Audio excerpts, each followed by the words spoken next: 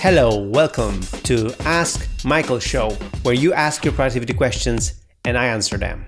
How do you use project templates in your everyday work? Well, I believe that, productivity is about setting yourself up for success. So it's all about optimizing so that you can use your mind, your creative mind, for creative thinking.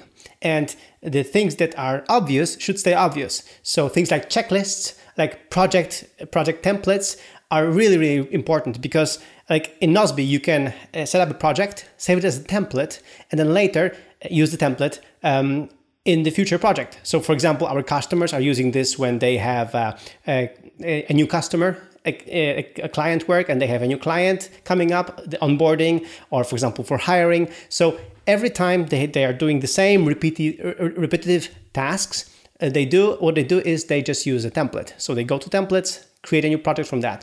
So really, productivity is about setting yourself up for success. It's about creating all these checklists and these things that you can really focus on the creative part, and the rest goes like autopilot.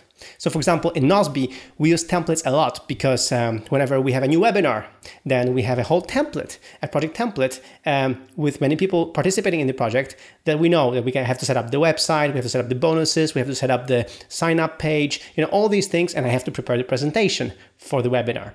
And just today, I'm flying out for WWDC, Apple's conference, and I have the whole checklist of things I have to prepare and pack. Whenever I do triathlons, again, I have a checklist of things I have to take because in triathlons, there are 3 sports. And if I forget something, it's going to be really hard.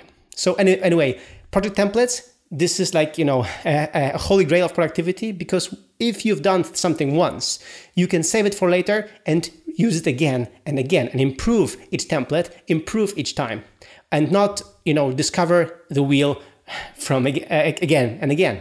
So I encourage you to check out project templates in Nozbe.